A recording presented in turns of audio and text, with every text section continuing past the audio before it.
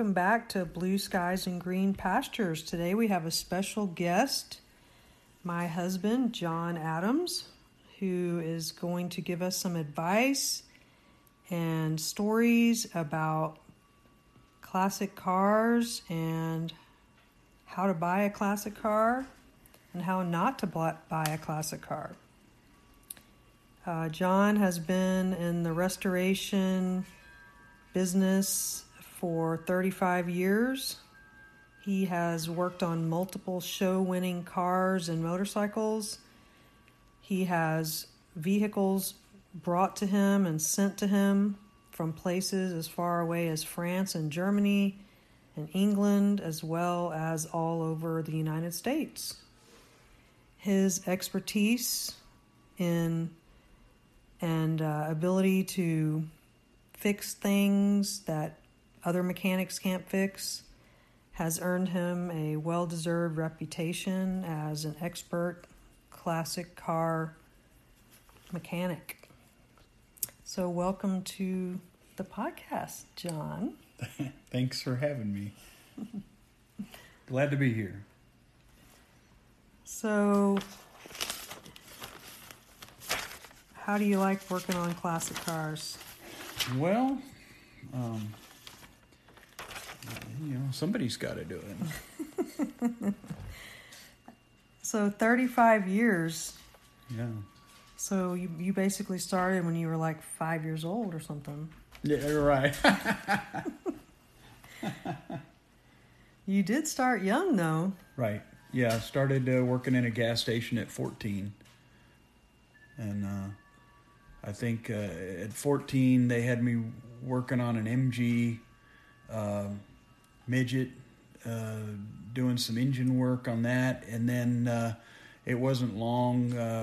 I did some work on a Rolls Royce, and at the time I was pretty smitten with that. Thought, wow, I've really made the big time. I've worked on a Rolls Royce, but later learned that's not anything to be excited about. Not your favorite car? No, not necessarily. No. So, tell us what are your favorite cars to work on? Well, I do a lot of Ford products, old Thunderbirds, 55 to 57. Do some of the bigger birds, from 58 to 66, as well as full-size Ford cars, 55 to 59 or 60 or what. But those are kind of what I have done the most of, let's say. A lot of Chevrolets and other Corvettes? vehicles. Not so many Corvettes, just because I can't physically fit in them to work on them.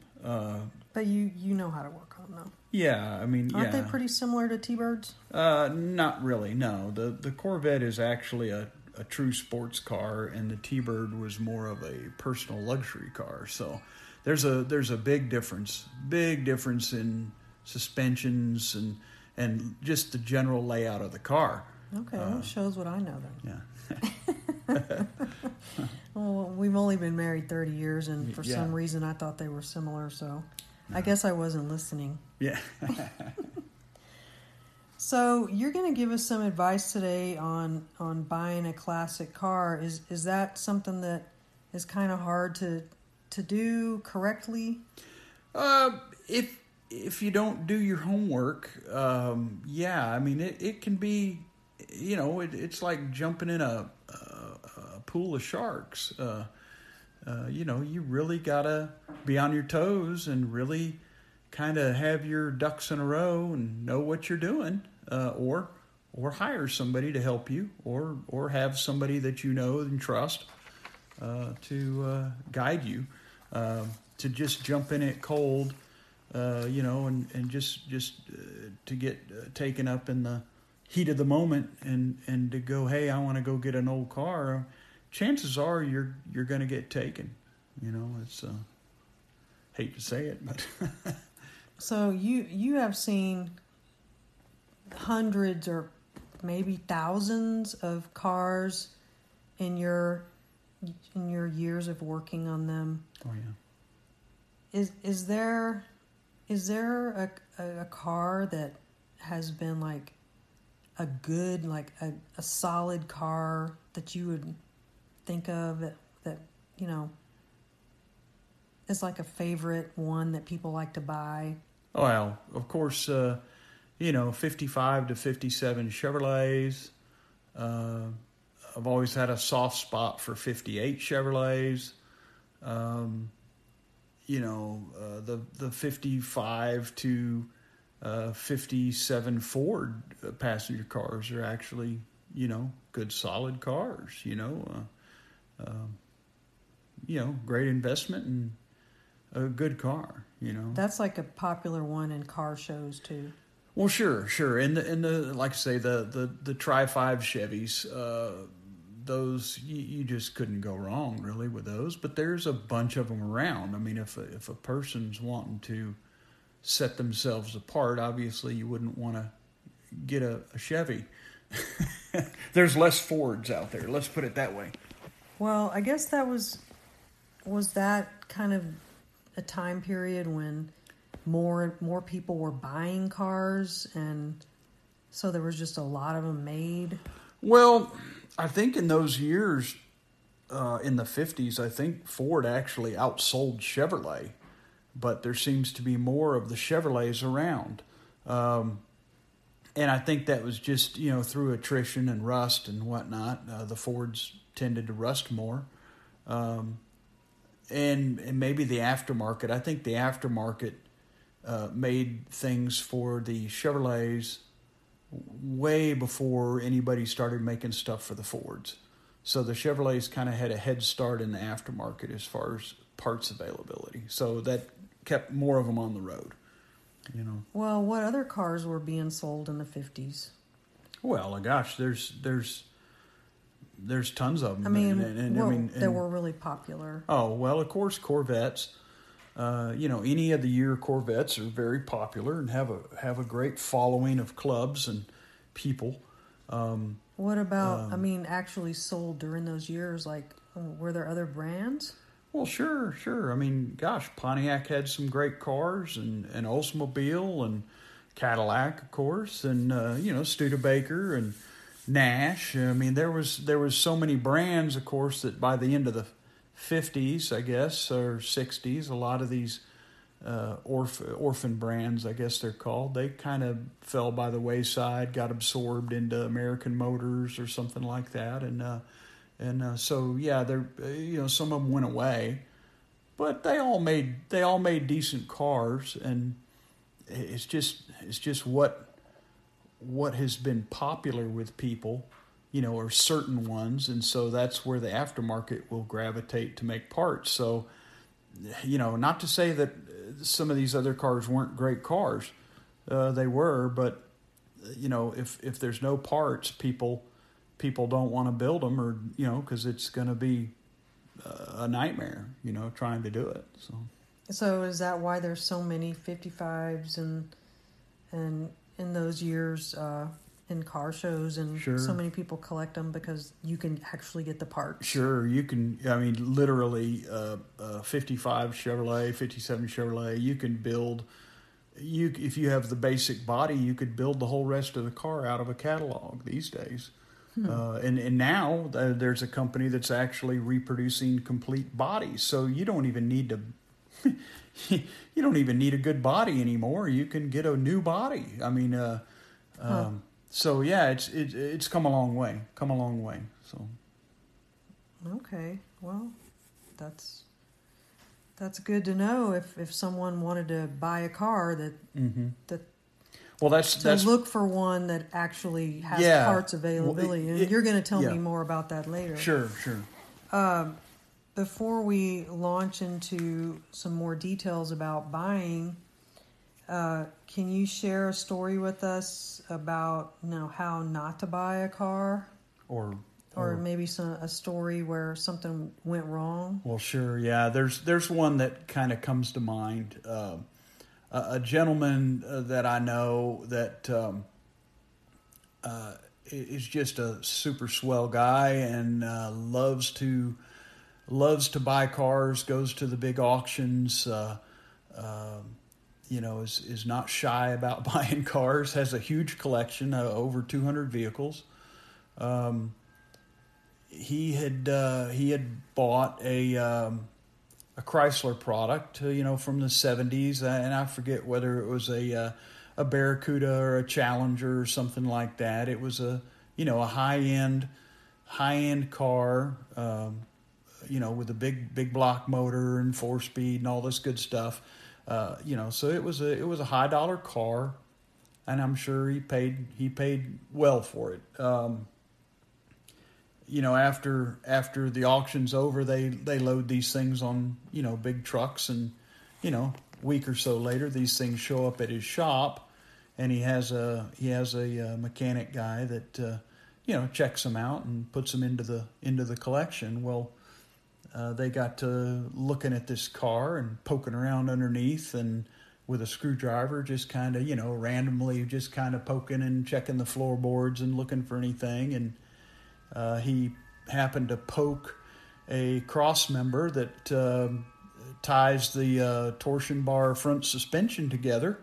Is that like part of the frame? Yeah, it's part of it. Well, on those cars, they're what they call a unibody. But this cross member is yes, you would consider it part of a frame. It's holding suspension, so it's got to be very strong.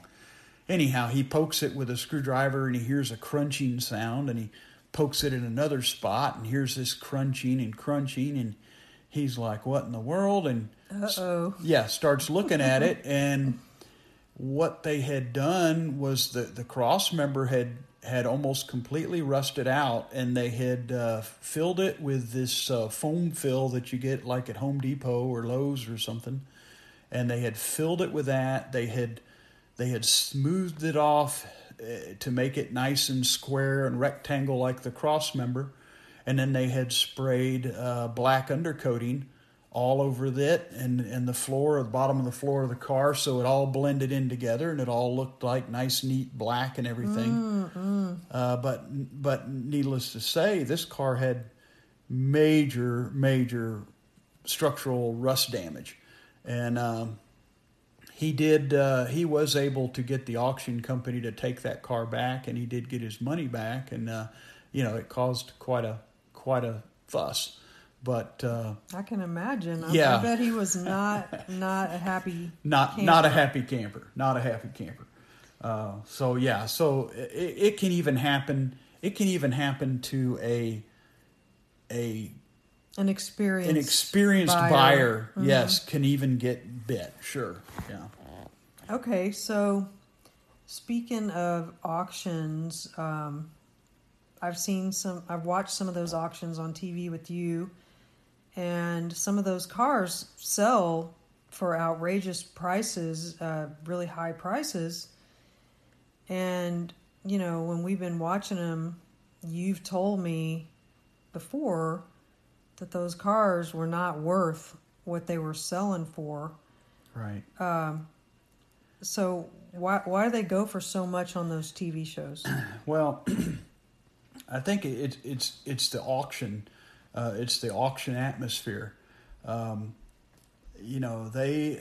of course want to get a premium price for a car, or set a precedence on price for a car. But also part of their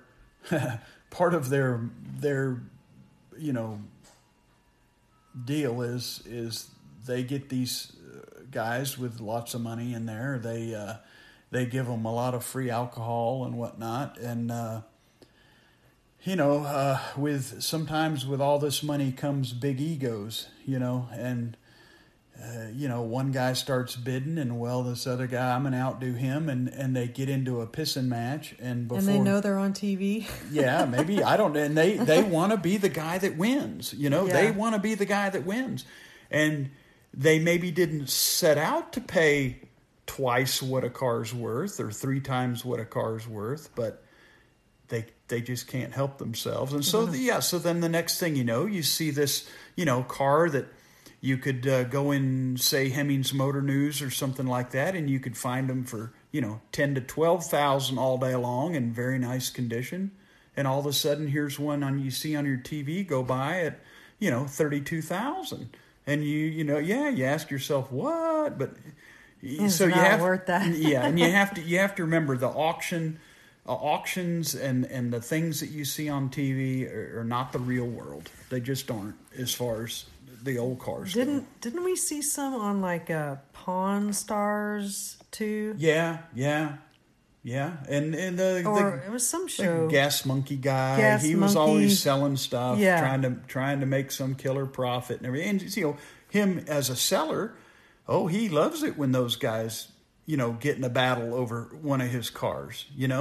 It's a fantastic payday for him. Mm-hmm. But as far as the average person wanting to get into an old car, stay away from auctions. Don't. Go there just to look, and to learn, but don't buy there. Well, are there? Okay, there's more than one kind of auction. There's like the really high dollar ones, right? What about some?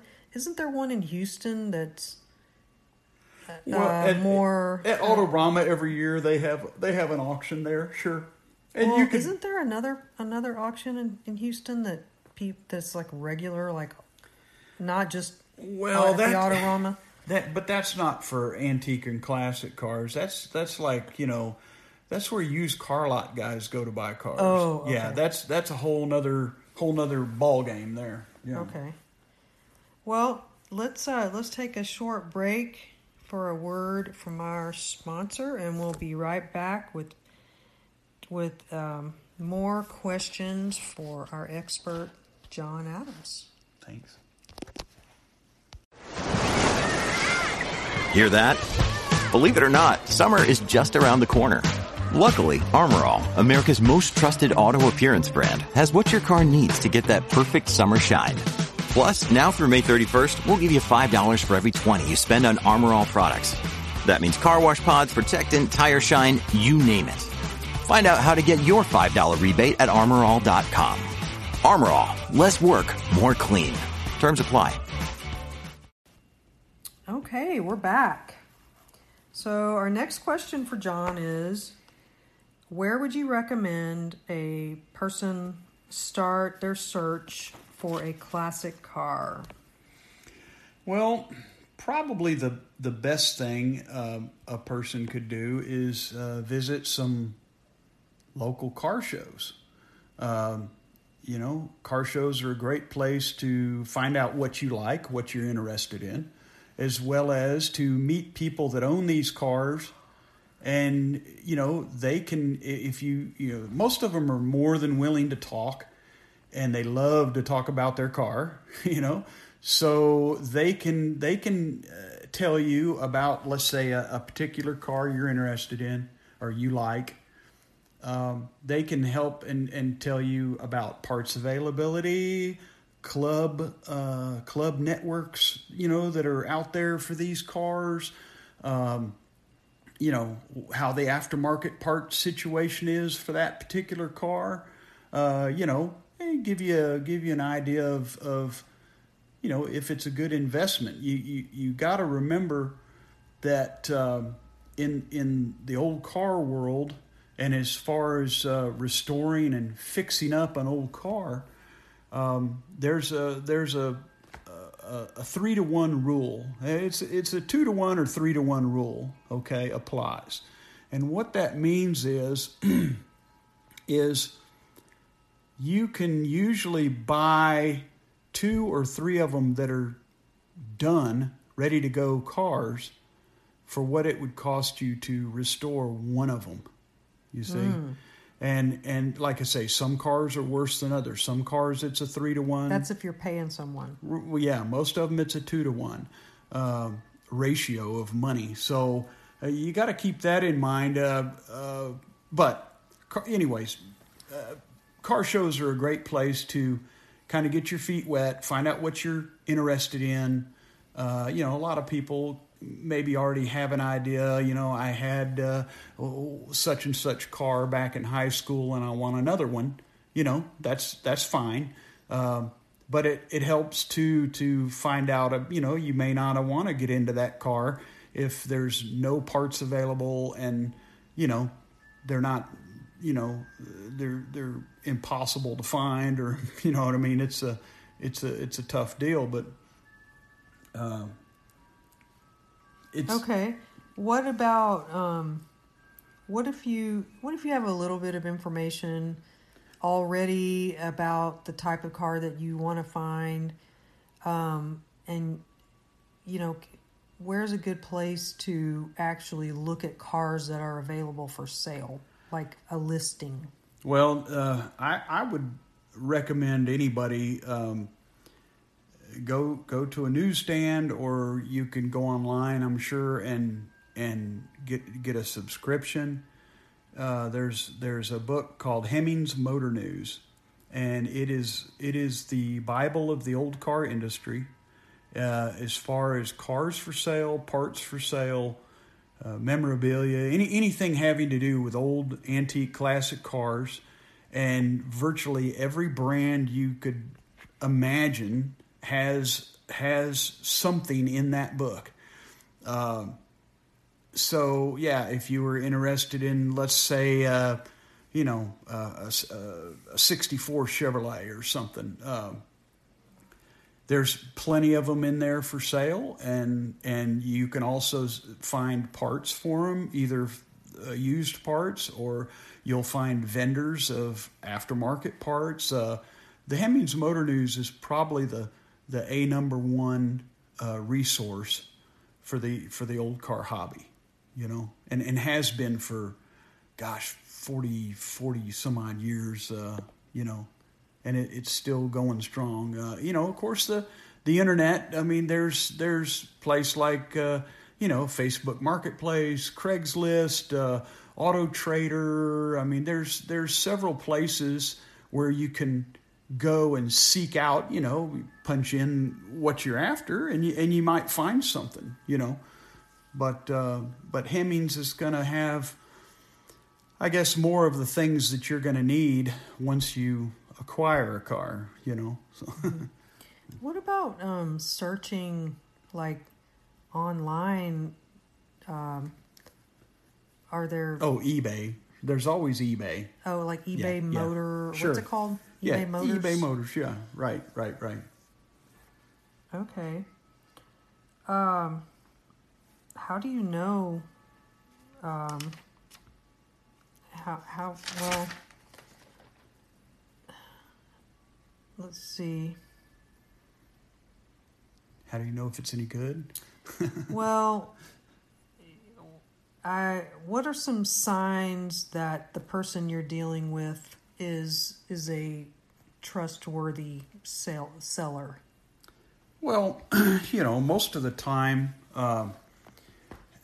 they will be very upfront and very open to you. If you wanted to have your own mechanic inspect the car, or you wanted to hire an inspector to check out the car, or have somebody drive it, or let you even take it to your mechanic and have it looked at, they'll be more upfront, more willing to see that and there's nothing hidden, So maybe they'll have some records. Yeah, records of what they've done, and a lot of times, maybe photographs of work that they've done or had done, I should say. Sure, there'll be more of that. I mean, if somebody was, didn't want you to look at it too close and was trying to rush you, that's probably a red flag, Okay. I guess usually people are a little bit excited and eager. Emotional, maybe? Yeah. Yeah. So right. You're saying to be careful. Yeah.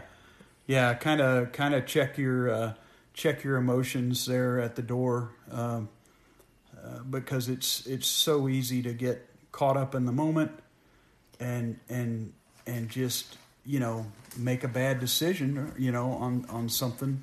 I know you have seen. I've seen plenty where, people have brought me a car that is some kind of a rat-infested, rusted out hulk that's been out in a pasture for 40 years. But it's just like the one they had. Just like the one they had, and they got it cheap, and they want to do this car. And I keep telling them, you don't know. This is a parts car. Don't do it, don't do it, don't do it. And, there's been people that have been... they spend way too much. Yes, that have been very persistent, and then when it's all said and done, then they cry about how much it cost. It's like, I told you, but some people just don't listen. Let's talk or about... some people have maybe it was Grandpa's car that's been sitting out in that field, right? And they want to get it going again. They want to get it going because it was Grandpa's and we got to keep it in the family. Well, that's all good, but like I say, for a third or half of what they're going to spend, they could go buy one that's already done and just tell everybody it's Grandpa's car, So, what was I going to say about that? Got you all flustered, huh? I forgot what I was going to say now. What are some things that can cause a restoration or just even getting it back on the road to be way more expensive than people expect? I mean, well, people always want to blame the mechanic. Sure, they think sure. the mechanic is a crook, ripping them off. They don't understand. So now's your chance. Yeah, well, okay. To tell people why is it so expensive. Well, okay. First of all, people have have it in their head that it's an old car. They're simple.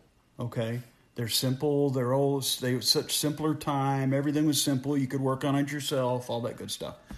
Yeah, a lot of that's true, but that was back when the car was only 2 to 5 years old, maybe 10 years old. Okay, now these cars are 50 and 60 and 70 years old, and you touch one thing and it breaks and screws bust off and things come apart and or you unearth and find other problems as you're fixing something, you see. So it tends to snowball.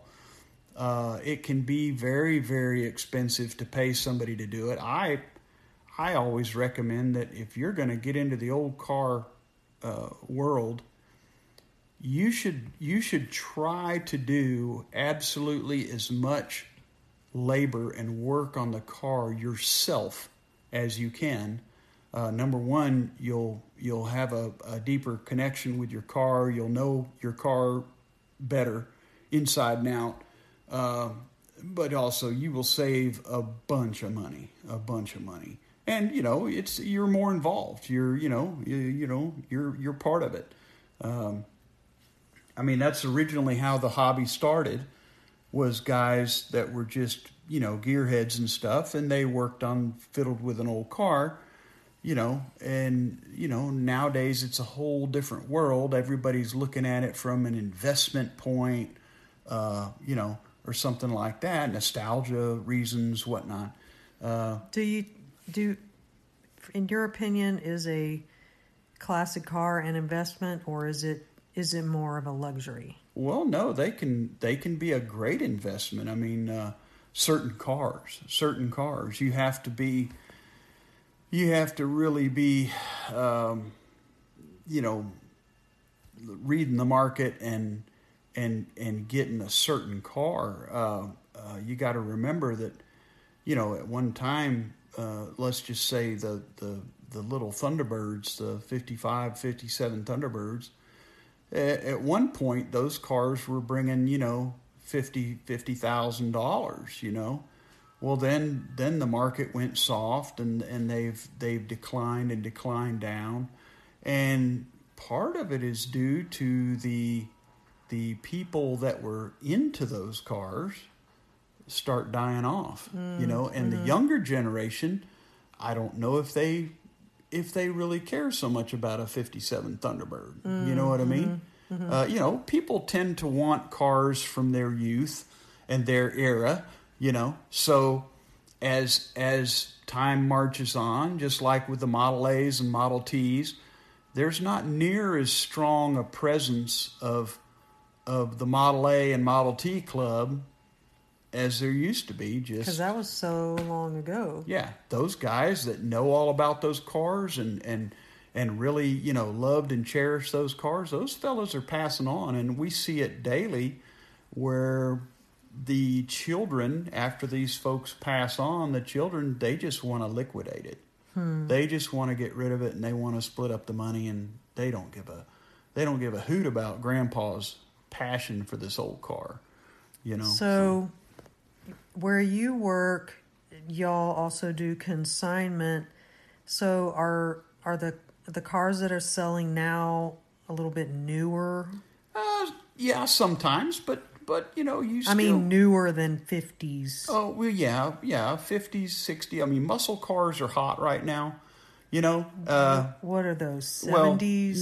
Well, from the 60s, let's just say from about 60, 62, let's just say just 62 to about 72.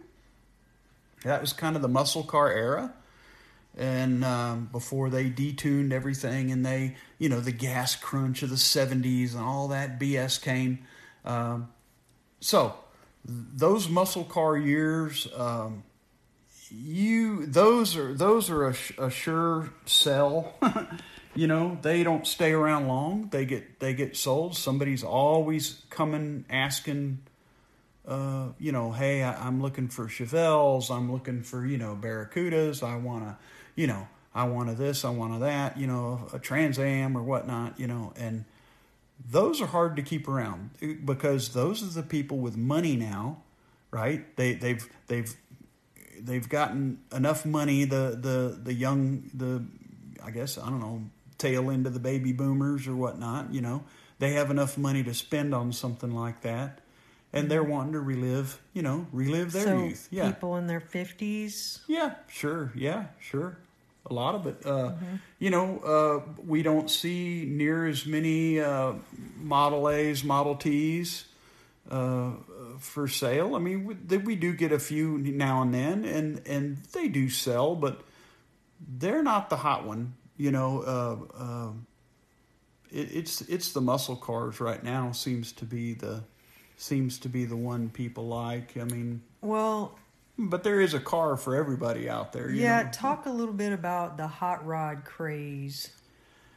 Well, you mean like the, say, with the Model A's and things like that. Yeah, like the custom. Yeah, not many people, nowadays, most people want to make a hot rod out of stuff like that. There's not many guys, younger guys around that want to preserve it as a stock form. Mm-hmm. So that might be like another. It's like a rebirth. Yeah. In a different form. Yeah. Sure. I mean, the car's still popular, but in a different way. Yeah. In a different way. So. Because those are the younger kids, like. Sure. 30s. Yeah, they want to do a rat rod or a hot rod and whatnot. Of course, it drives the purist crazy and all that. But, hey, you buy it, you build it how you want it, right? Yeah. Well, and I know like a 59 or those big trucks. Mm-hmm. Everybody loves those trucks, those 59 Chevys, those whatever. Well, all the pickup trucks of the 50s are popular. Yeah, those seem like they'll never go out of style. That's something I'm glad you bring that up. That's a good point. Pickup trucks always sell well. Always sell well. Because so many people can relate to a truck, because pickup's been in their life or on the farm or this, that, or the other. Or now they've got a bunch of money and they buy a farm. Well, we got to have an old truck, to go into town to go get donuts or something. So, pickup trucks are that's a great, and a lot of times pickup trucks can be had quite reasonable. Mm-hmm. They haven't got to the stupid money that some of these other vehicles have.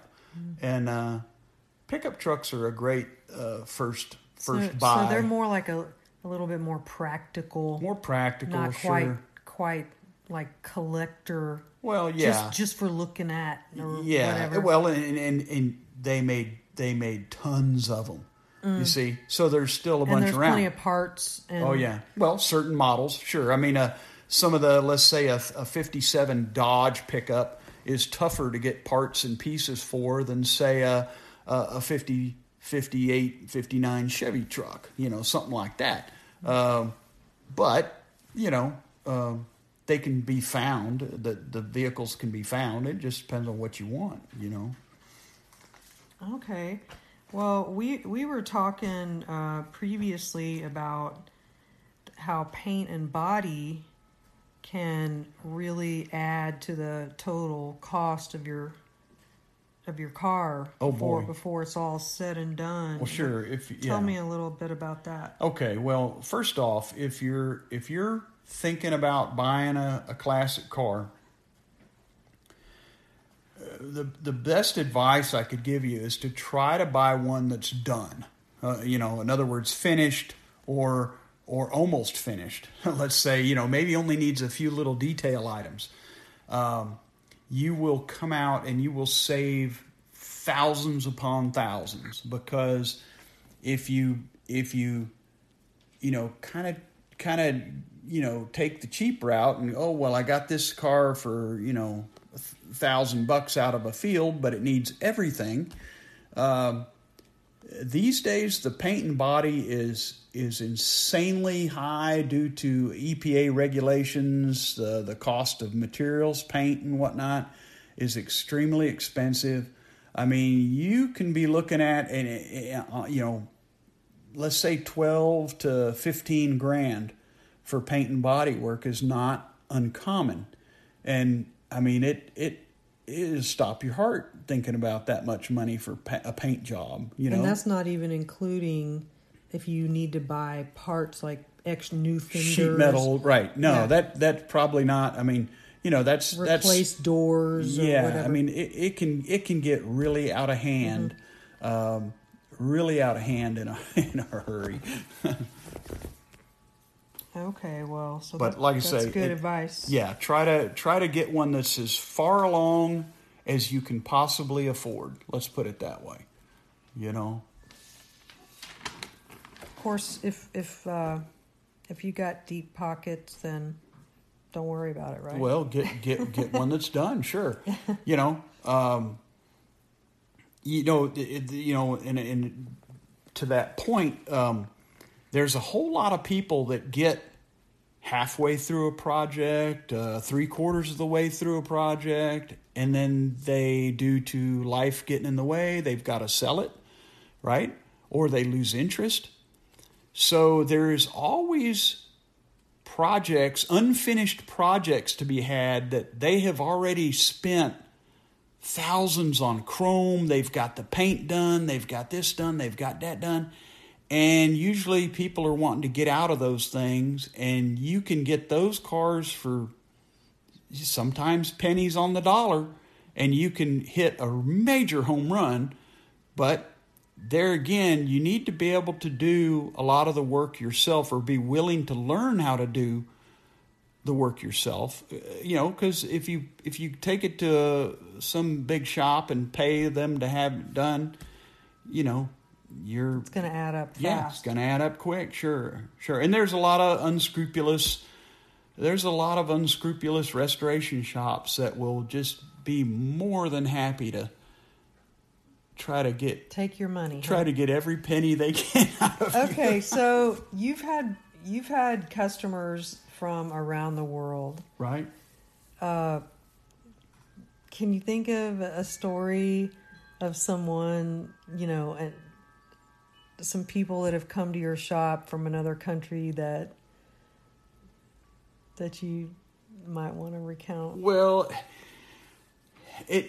I know you've had a lot of people come through. Yeah, there was a fellow from France that brought his car, had his car shipped over to get some things done on it, and it was a T-Bird convertible, and it brought to me because that's one of my specialties is fixing the mechanism of the convertible tops. So he brought it, and this fellow couldn't speak very much English at all. He at the time it was I was working at a shop, and he stayed at the shop owner's house while he was here, and the shop owner laughed and said to me that the shop owner lived along a highway, and that this French guy would just go and for hours stand out in the yard at the fence just watching American cars go by. He just absolutely loved them, and he would just stand out there for hours watching the cars go by. And these are late model cars. Yeah, he didn't care. He anything American, he was fascinated by. Loved it, huh? Yeah. Well, and you had people like famous musicians coming through. And, the guy from ZZ Top. Yeah, Billy Gibbons worked on a car for him. It was I think now that car is called the Mexican Blackbird. Mm-hmm. But when he first bought it, it was just a black 58 T-Bird, and brought it to me. And had me lower it and fix the air conditioning and something else on it at the time, I forget. And got to meet Billy, really a super cool guy, and a true car guy, a true car nut like the rest of us. There is a story about a guitar I could tell you about him that was really cool. Okay. Tell us. When he had bought the car, he had flown with the owner of the shop up to Dallas to go buy the car. Well, while they were in Dallas, Billy wanted to go to they were having this big guitar show up there. So the owner of the shop went with him, and was just kind of the owner of the shop wasn't really much of a rock and roll guy, so he didn't, he just kind of just tagging along anyhow. They come back, the car comes back to the shop, there's a list of stuff that I'm to do to it. Okay, great. So as I'm working on the car, I'm checking the car out. I open the trunk, and in the trunk is this guitar case. Of course, I play a little guitar myself, so my curiosity's running wild. I gently open the case, and in the case is a what looks like a 56, 57 Les Paul Gold Top, right? And I, ever so carefully lift this guitar out of this case and play it a little bit and kind of check it out, and I'm just like in awe. I think it's one of the most beautiful guitars I ever saw, and it's got some nicks and scratches. It's obviously an original old guitar, okay? So I very carefully set it back down into the case and shut the case like I've never been there. I don't want to make Billy Gibbons mad at me or something. I don't want to be one, jacking around with his guitar or anything. And he had evidently bought this guitar at this show in Dallas and brought it back with the car. So he comes to pick up the car, or comes to see the car one day, and he's got, 2 or 3 guys from his studio in tow, and they're all having a good time and joking around and stuff. And he said, "Oh yeah, I got this guitar." And so they go in the trunk, they get out this guitar. And I told him, I said, "Well, I couldn't help but look at it. I had to look at it and check it out. And he was okay. He didn't care. Well, so then they asked me if I have any Thunderbird emblems or logos or, you know, the scripts or emblem, you know, medallions, things that go on Thunderbirds. Well, the shop that I worked at, we had parted out over 200 T-Birds, so there was tons of that stuff. So I go upstairs, I bring him down, you know, 3 or 4 of these emblems and different things. And much to my horror and just, you know, like I say, my heart about stopped. This guitar that I just thought was this, you know, pristine, beautiful, you know, should be in a museum kind of thing. These guys take it and have it laying on the concrete, and they're spinning it around, turning it different ways, seeing where they're going to drill holes to mount some Thunderbird emblems on this old Gibson, right? I was in shock, man. I was in shock. I couldn't believe it, you know. But they're figuring out where they're going to drill some holes and mount a T-Bird emblem on this old guitar. Yeah. So it wasn't worth what you thought, or it was just. It may have been, but okay. But you know he was going to do what he was going to do. So you know, okay, man. So man. Yeah, that was. Did you ask him how much you paid for it? No, I did not. I did not. That wasn't for me to. I know. If I would have been there, I probably would ask. But they were, like I said, they were having a good time, and then later on, I see they've added different interior. I think he took that car out to California and had one of those California custom guys go through that car and they painted it. You know, they added some gold and black to it, and a really cool custom interior, and then they called it the Mexican Blackbird, and it's really a cool looking custom now, you know. Well, I'm sure that's probably a special memory you have. Yeah, sure, yeah.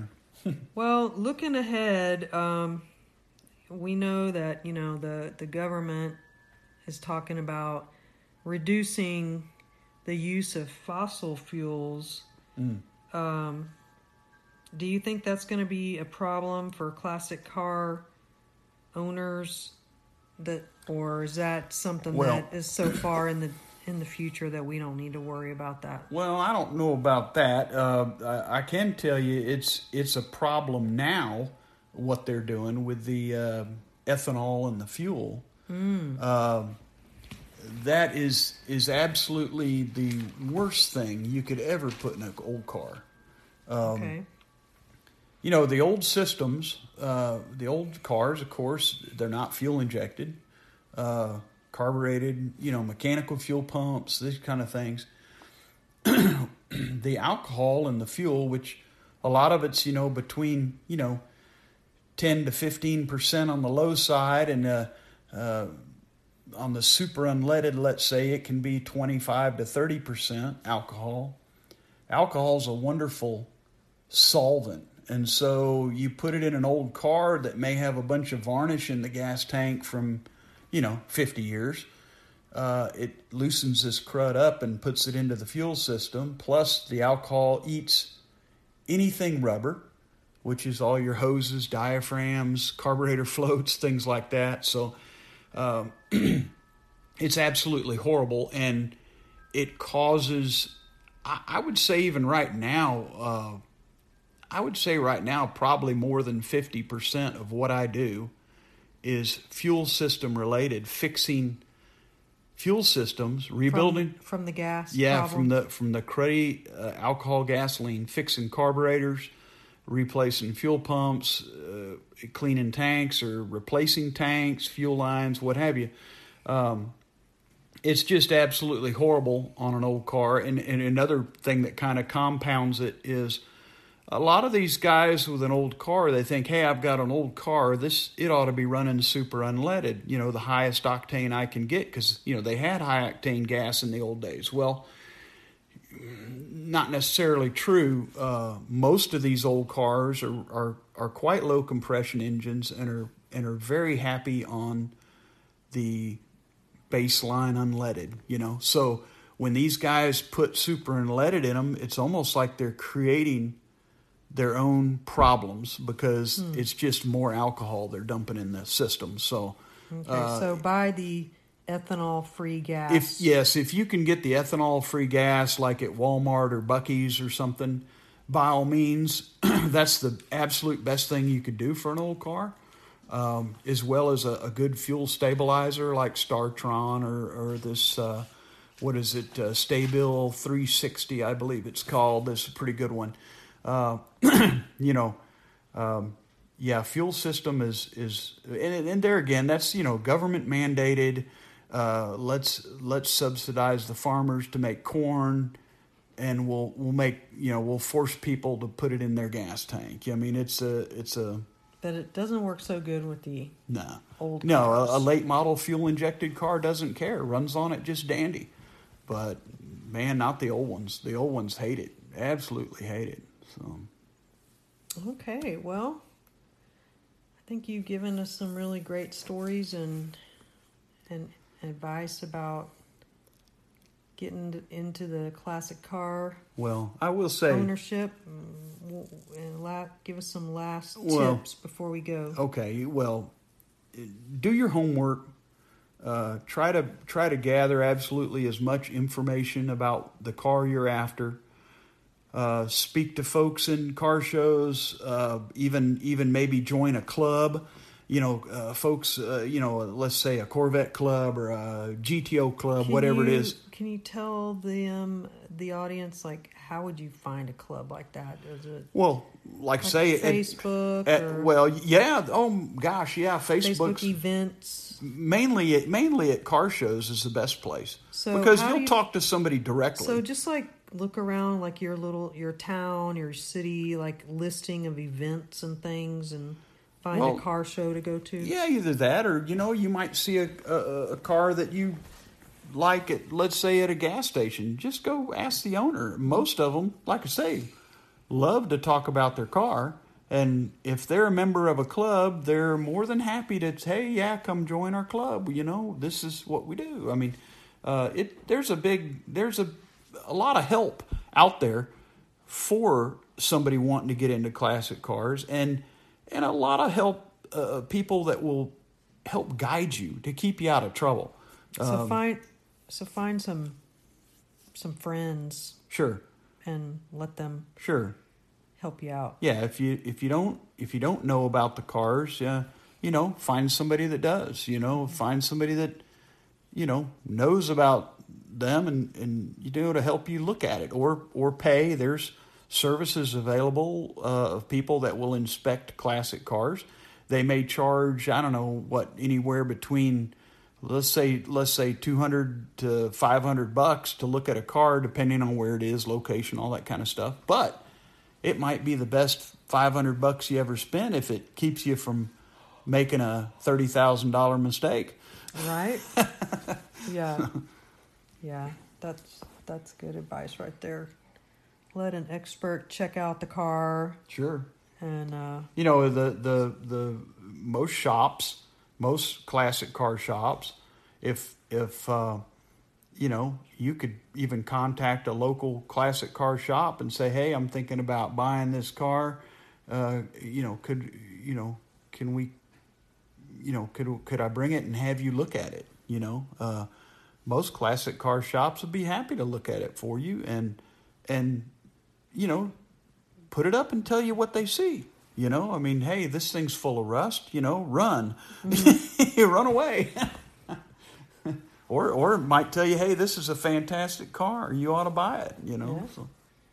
Go see John. He'll tell you. Well, I don't know if you want to tell him where you work or not. No? Okay. All righty. Well, that was a awesome session, and I really appreciate your help with that topic there. Glad to do it, and thank you for having me on.